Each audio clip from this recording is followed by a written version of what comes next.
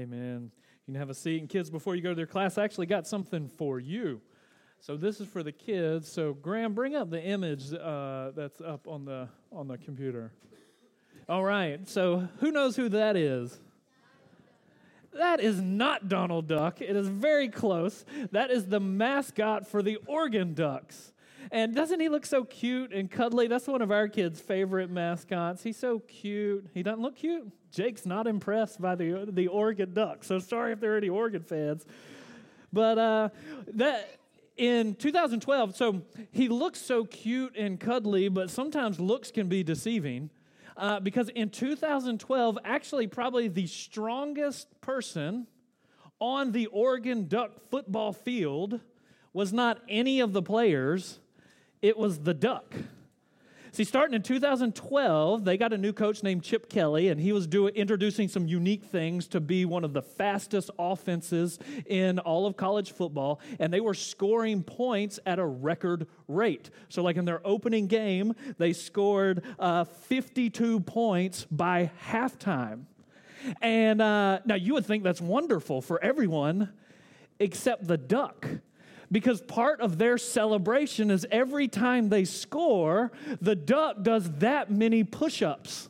So you score 7, he does 7. You score 14, he does 14. Now you try doing like 14 push-ups with a 40-pound suit on, and they're scoring 60, 70, even 80 points a game. 3 weeks later, when they played UCLA, they scored 62 points by the third quarter. And they ended up with 72 points, so the poor Duck had to do 72 push-ups in the row at the end of the game after he had already done 560. So he averaged right around 600 push-ups per game. So even though the Duck looks so soft and cuddly, he actually is probably the strongest person in the entire field and stadium. And that actually isn't a bad image of what God wants us to be as Christians. See, we've been walking through Ephesians, and one of the things his call to us in Ephesians is to be kind and compassionate, to be tenderhearted, to forgive one another, to love one another. In one sense, he wants you to kind of be like the Duck, where you're soft and cuddly and people warm up to you. But then don't be fooled, because underneath the surface, he wants you to be strong. He wants you to have convictions of steel and these moral muscles that are really strong, so you can do the right thing even when it's hard. Or you can do the right thing even when it hurts. So that's actually what adults, that's what we're going to be talking about over the next several weeks. And so that's a little image for kids. Now, kids, we have kids programming for K through 2 this morning. So if you're in kindergarten through 2nd grade, you can stand up and you can go with your teachers. 3rd, 4th, and 5th, you'll hang out and be here with us. But hopefully there's some sheets in the back for you. And we're going to be talking about warfare. So hopefully you can tune in. But kindergarten first, 2nd grade, you guys head back to your with your teachers. And if you're staying here with us, we're in Paul's letter to the Ephesians. So we're slowly walking through the book of Ephesians. We started that last June. And we're coming to the very last part in chapter 6.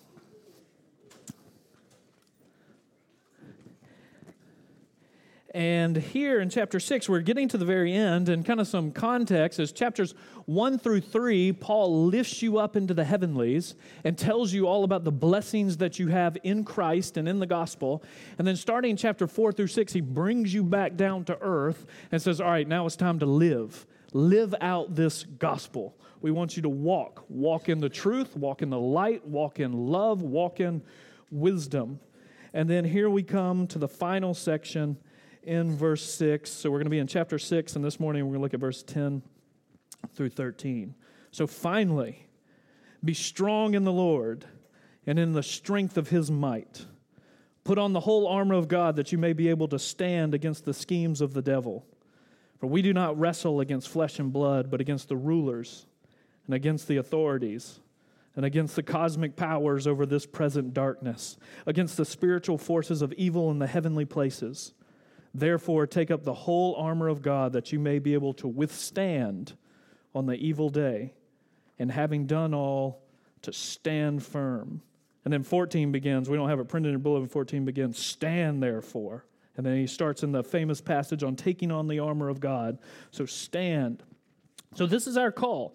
So in chapters 1 through 3, he takes you up, blessed, into the heavenly realms. 4 through 6, bringing you back down. And he's going to end here with this call to battle.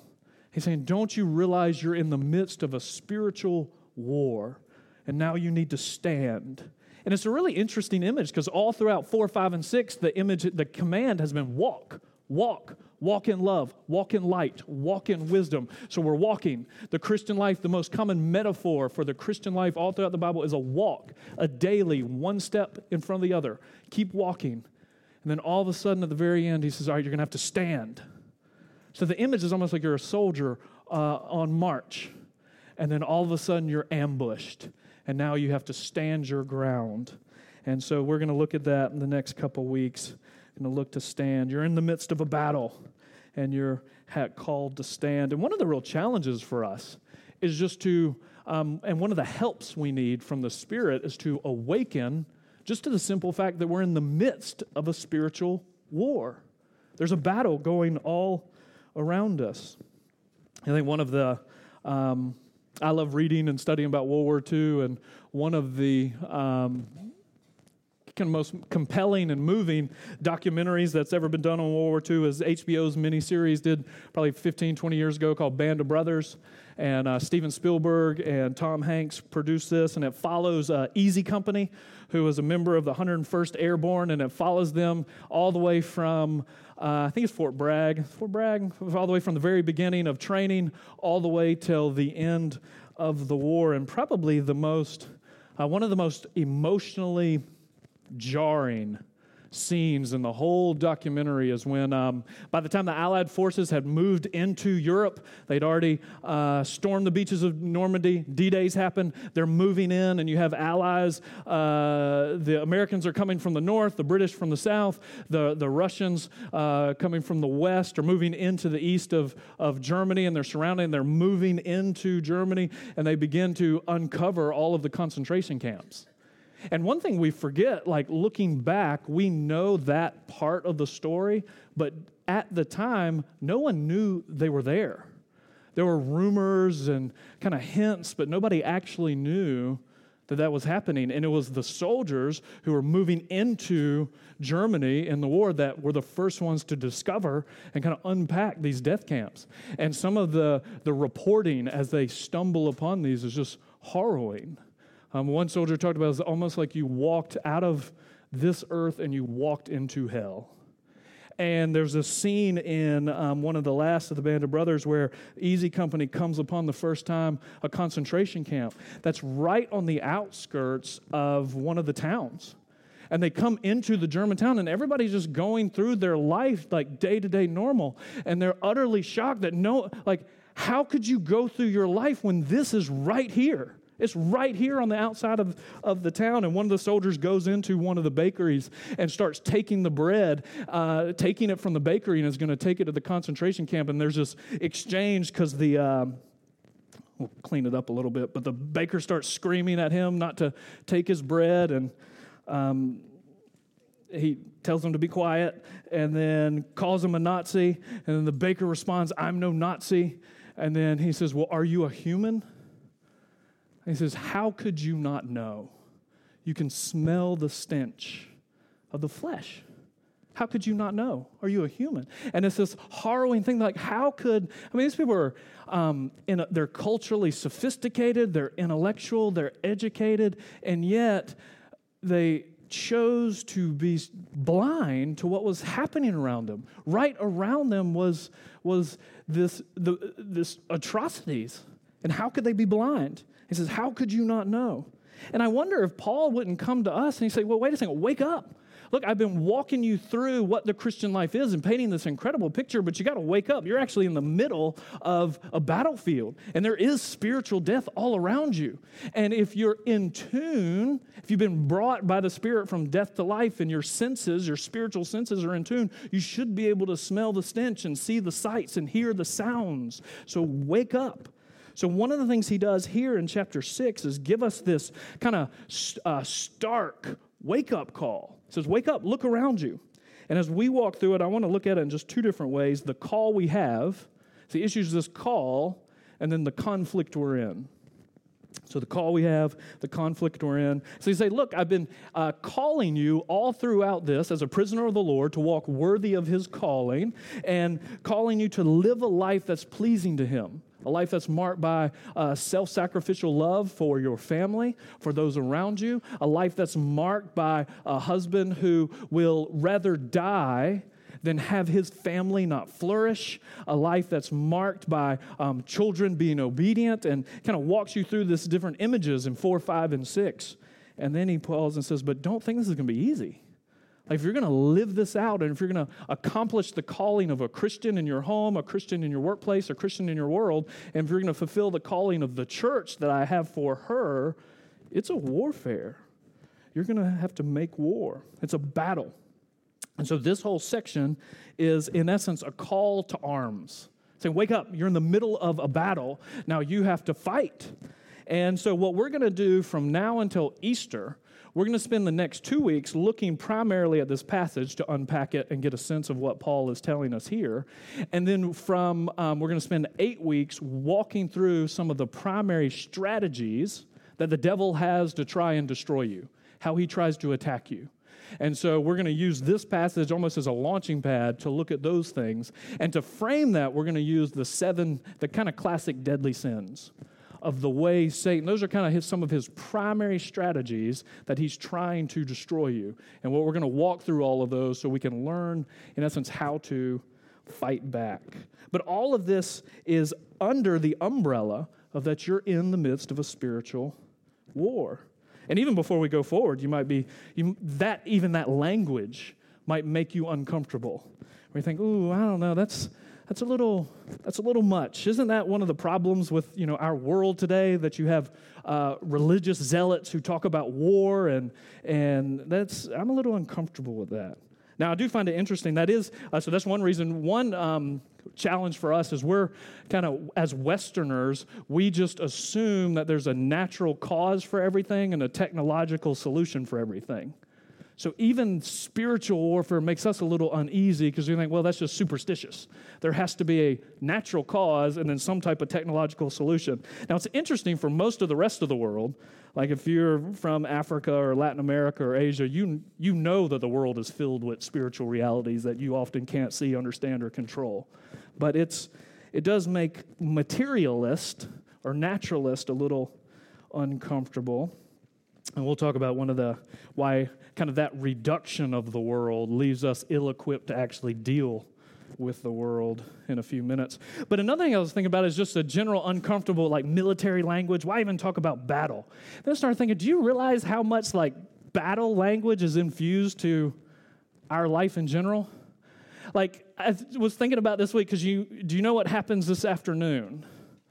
There's some important football game that's going on this afternoon. And what I thought so interesting is, do you know how often they use battle language when they're talking about sports? Like, we're going to go to war between this. And I'm like, well, wait a second. It's not war. It's a game. You're going to be playing a game. We're going to suit up. It is a battle. And we use battle language all the time for talking about sports. You listen to any political talk show, and do you know how much military language there is? Not talking about actual war. You have the war on poverty, the war on drugs, the war on terror. Depending on which channel you listen to, one channel will say that we're in the middle of a war on women, a war on the unborn, a war on equality, a war on gender. So sports is fused with war language. Politics is fused with war language. And then you think about it, I bet the company you work for is infused with war language. Just think about war in business. What's our goal? We're going to conquer our market. Or we have to capture our target audience. I actually got an email selling a thing that, as a pastor, do you capture your audience with your communication? It's like, I don't know. Stick them up, everybody.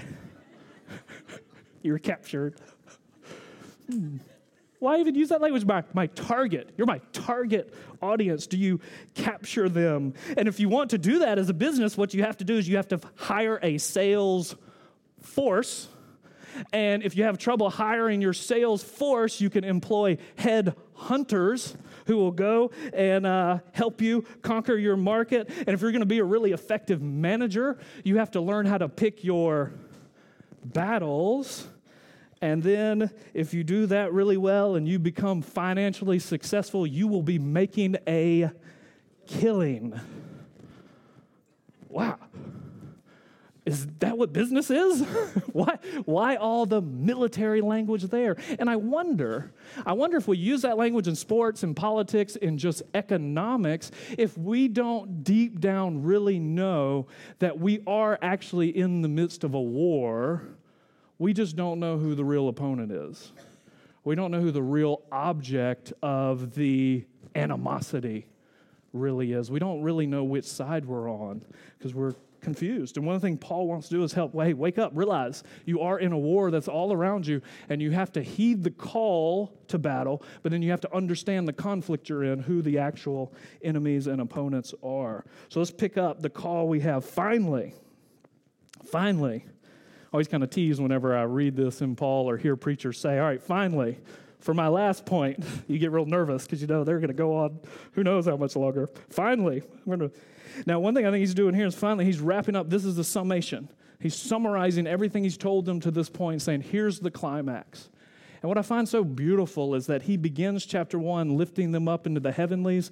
And so in the heavenlies, if you're in Christ, you're bathed in blessing. Praise be our God and Father of our Lord Jesus Christ, who has blessed us in the heavenlies with every spiritual blessing. In him we have redemption as sons. In him we have adoption. In him we have election. In him we have the gift of the Spirit who's going to give us an inheritance. And he lifts you up into the heavenlies and says, you are bathed in his blessing. But then he ends and say, in the heavenlies you also are in the middle of a battle. It's not just bathed in blessings, it's in the middle of a battle. And he gives you 3 callings here. There's 3 kind of imperatives. It's be strong, put on the armor, and then stand. Be strong, put on the armor, stand. Or a call to strength, a call to suit up, and then a call to stand up. So be strong, put on the armor, stand. And it's interesting that be strong is actually a passive verb in the Greek. Because we instantly think, all right, we need to be strong. We got to start lifting the weights and doing the thing. But it's actually passive. It's a strength you receive. So be strong. Or in one sense, you're made strong by being in the Lord. Your strength comes from being in the Lord. That's the source. And the source you tap into is the power of his might, his mighty strength. And what I find so interesting is Paul's telling you now, all right, you have to live in the Lord's strength, his power.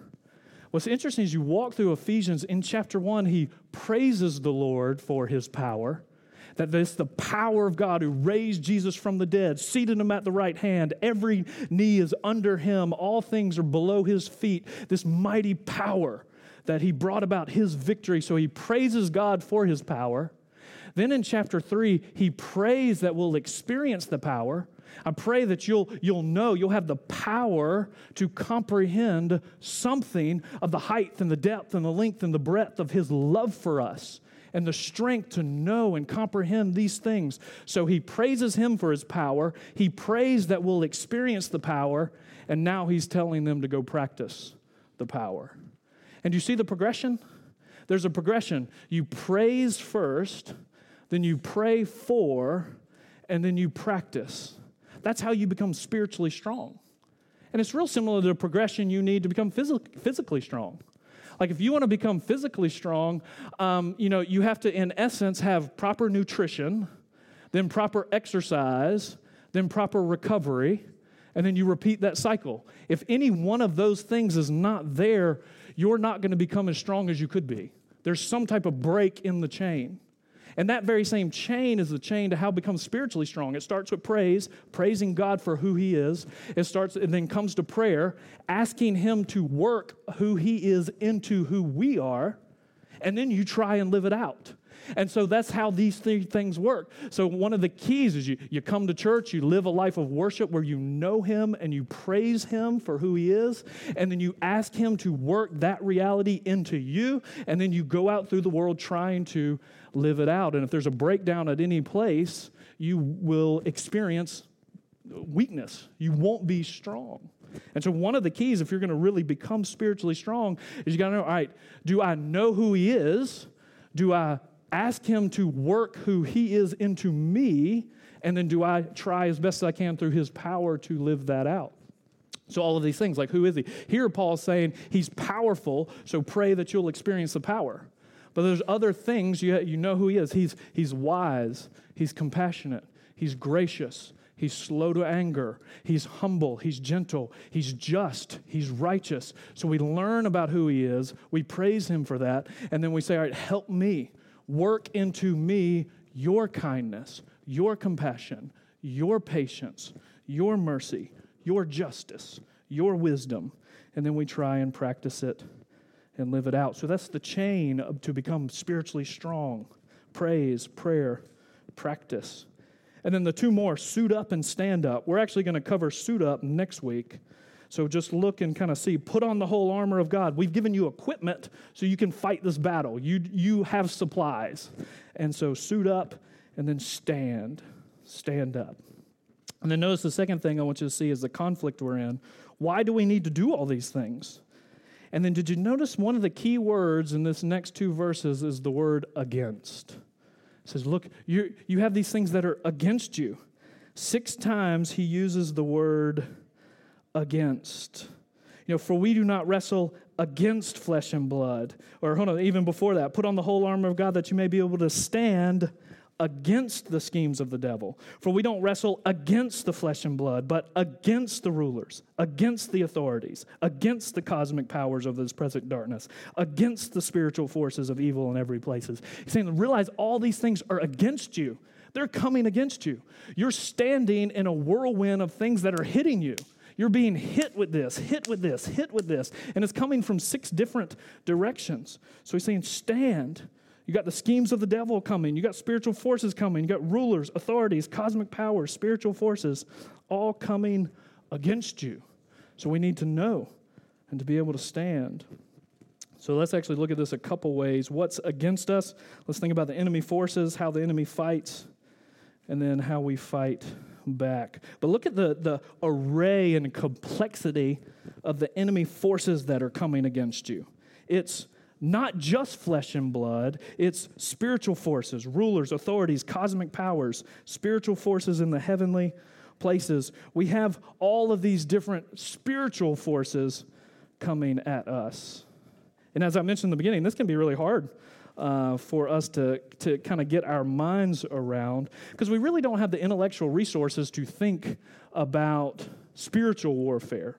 We've reduced all difficulty to either dysfunction or pathological behavior, because we can't place moral judgments and say that things are just evil.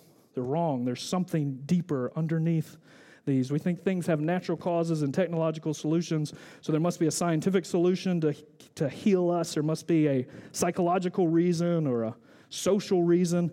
But you start to think about when you look at real evil, you think, are all of these natural solutions enough? Like, maybe they give you some of the truth, but is that enough? Like, can you really explain things like deep systemic racism with just like a lack of education? Or can you explain violence as, a lack of culture? You look at the Germans. They were one of the most cultured, educated civilizations ever. Or like, a Marxist critique would say all of the evils that plague us are just social inequalities. And is that enough? One of Tim Keller talks about this. In one of his books, one of the most stark cultural kind of representations of this inadequacy is from the movie The Silence of the Lambs. So you think about the movie or the book The Silence of the Lambs with Jodie Foster and who's the actor? Anthony Hopkins. And he's Hannibal Lecter, the serial killer. And the first time Jodie Hopkins comes to him, she mumbles under her breath, "What happened to him to make him so twisted? What happened to him that he could be so cruel?" And he overheard her, which was a big mistake. And he snarls at her. He says, "Nothing happened to me, Officer Starling. I happened. You can't reduce me to a set of influences. You've given up good and evil for behaviorism, Officer Starling. And you have everyone in moral dignity pants. And nothing is ever anyone's fault. But look at me. Can you stand to say I'm evil?" And what he's actually challenging, if all you can conceptualize is there must be a natural cause that is explainable, then you actually can't understand the evil that he has perpetuated. Did you see, actually there was an illustration of this in the news this week. Did you see this week the FBI released their report on the Las Vegas mass murderer, the shooter? And they released a report that's been 16, 17 months. It happened on October 1st, 2017. Stephen Paddock went on the killing rampage. And this is from the report. The FBI's Behavioral Analysis Unit shared the key findings Tuesday from the report to explore the details of his social development, his interpersonal relationships, and his clinical history as they related to his behavior before the attack. And they found no single motivating factor.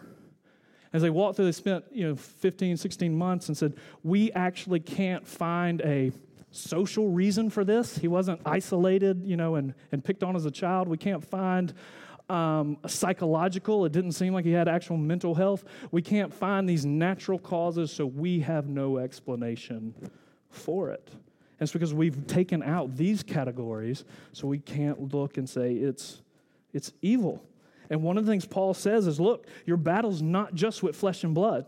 Flesh and blood is part of that, and that's what chapter 2 and chapter 3 are all about. There's a dynamic of it, but there is spiritual forces who will take your flesh and blood and they will use them to their own ends. And that real evil is multidimensional, and if you don't have categories for all of the dimensions, you won't be able to deal with it. So it's worth just pausing and thinking, all right, do we actually realize the scale of the conflict we're in? The multidimensional nature of the forces that are against us. Now let's think about how the enemy fights. You notice that word for we do not wrestle. And I'm sorry, I can't say wrestle right. I will say the whole time I'm self-conscious. I'm from the South. We don't say wrestle, we say wrestle. So when you hear wrestle, Cynthia grew up and was raised in Winter Park, and one of the things I've been trying to do is introduce her to the world I was from, and just different cultures, and made her watch a couple minutes of the 30 for 30 on Ric Flair, and and she's watching this like, this can't be a thing. Like, that's a person, and this is a thing, and like, you loved it as a child. How? It can't be a thing. Yes, it was a thing, and I loved it, and so wrestle. So we wrestle with, it's not just flesh and blood that we're wrestling with. And then notice, but wrestling, this kind of wrestling is not like that kind of wrestling where it was choreographed and all those things. This is actually hand-to-hand combat. And what you see here is that the way the enemy works is he's very close. He's close to you. And he wants to get his hands around your neck. It's hand-to-hand combat. You wrestle with him. And the only way, one of the challenges is that often you don't see him coming until it's too late, till he's got you. And one of the reasons we need one another, one of the reasons you need people who love you in your life, who love you enough to call you out on your own sin, is because we actually can't see the way he's wrestled us to the ground and the chokehold he's got us in. We can't see the elements of our own character that are going to be most destructive to us. And we need people who are close to us, who will love us and telling us, the thing that's probably going to destroy you, you don't know it's there. And you need other people to help you because we wrestle. And we're actually going to spend 8 to 9 weeks talking about these different strategies, the way he tries to grip your heart and wrestle you down. And so we're going to look at a couple different things, some things you'll hear over and over. One of his primary strategies is he hides and he hijacks. You have to see how he hides and then see how he hijacks. One of my favorite illustrations of this is, Satan has no proper creative energy where he can create new things. All he can do is take God's good gifts and destroy them. And so Doug Wilson says he's like the 16-year-old kid who can't afford his own car, but he surely can take dad's car and wreck it. And so he hijacks. And so this is God's good world, but it's been hijacked by sin. And so the danger is he'll take all the good things in your life, your desire to live well, to love well, to work well, and then he'll try and hijack those so they destroy you. And some of his other strategies are isolation, deception, temptation, accusation. Those are 4 big ones. You can see it like how he tempted Eve in the very beginning, the strategies. He isolated her. He deceived her by telling her something that wasn't true. Then he tempted her with something that he knew would be pleasing to the eyes. And then once she had taken, the accusation comes. So those are the strategies. So over the next 10, 12 weeks, we'll be talking about how do you fight? How do you actually fight back? But really, one of the primary ways, before you can fight back, you have to know the strategies. You have to be able to see what's being done to you so you can know the strategies. And then you have to learn to recognize the self-talk. I learned this week, and this was mind-blowing to me. And you probably learned this in your first grade music class, but I never knew. That you can go over a piano and you can sing a note, and if you can actually hold that note, which is a big if, you sing that note and that string will vibrate. Did all of you know that? That string will vibrate. That's amazing. And that is a brilliant image of how Satan plays you. Because he knows which notes in your heart that he can start singing to that'll really start vibrating, and that's how he'll play you. So you have to learn, what are his strategies? Because his primary strategies is he's a deceiver and a slanderer. He'll tell you things that are false. And two things, let's think about 2 there, temptation and accusation. 2 of his primary strategies are temptation and accusation, and often temptation is to try and make you think he's singing a song to play to your vanity so you think you're better than you actually are. And so temptation is primarily him hiding God's holiness from you and trying to exalt yourself in your own eyes. And let's be honest, we don't need a whole lot of help trying to exalt ourselves in our own eyes. And so what his temptation is to play you to think more highly of yourself. And so he starts whispering things to you like nobody understands. They do not understand how hard you work. They don't understand how hard you try, how much you sacrifice. Oh, look at that big buffoon over there on the couch. When was the last time he encouraged you? When was the last time he spoke sweetly to you? And then, Jim Collins has a book. He's the Good to Great business guy. He also has a book on how the mighty fall. And he's got this haunting phrase that so many of the mighty fall is because of majestic self-pity. They say, nobody knows what I've suffered, what I've given. I deserve this. I deserve that. He said, that's temptation. Satan he's playing you. He's trying to whisper these things so you can be exalted in your own heart. And the cure, the way you fight back with temptation is you have to fix your eyes on Jesus. You have to look to the cross. You have to look at the cross and realize this is what it cost God's Son to save me. He doesn't wink and smile at these sins. These things he's trying to tempt me to do, God hates. And I have to look to the cross to see what it cost him.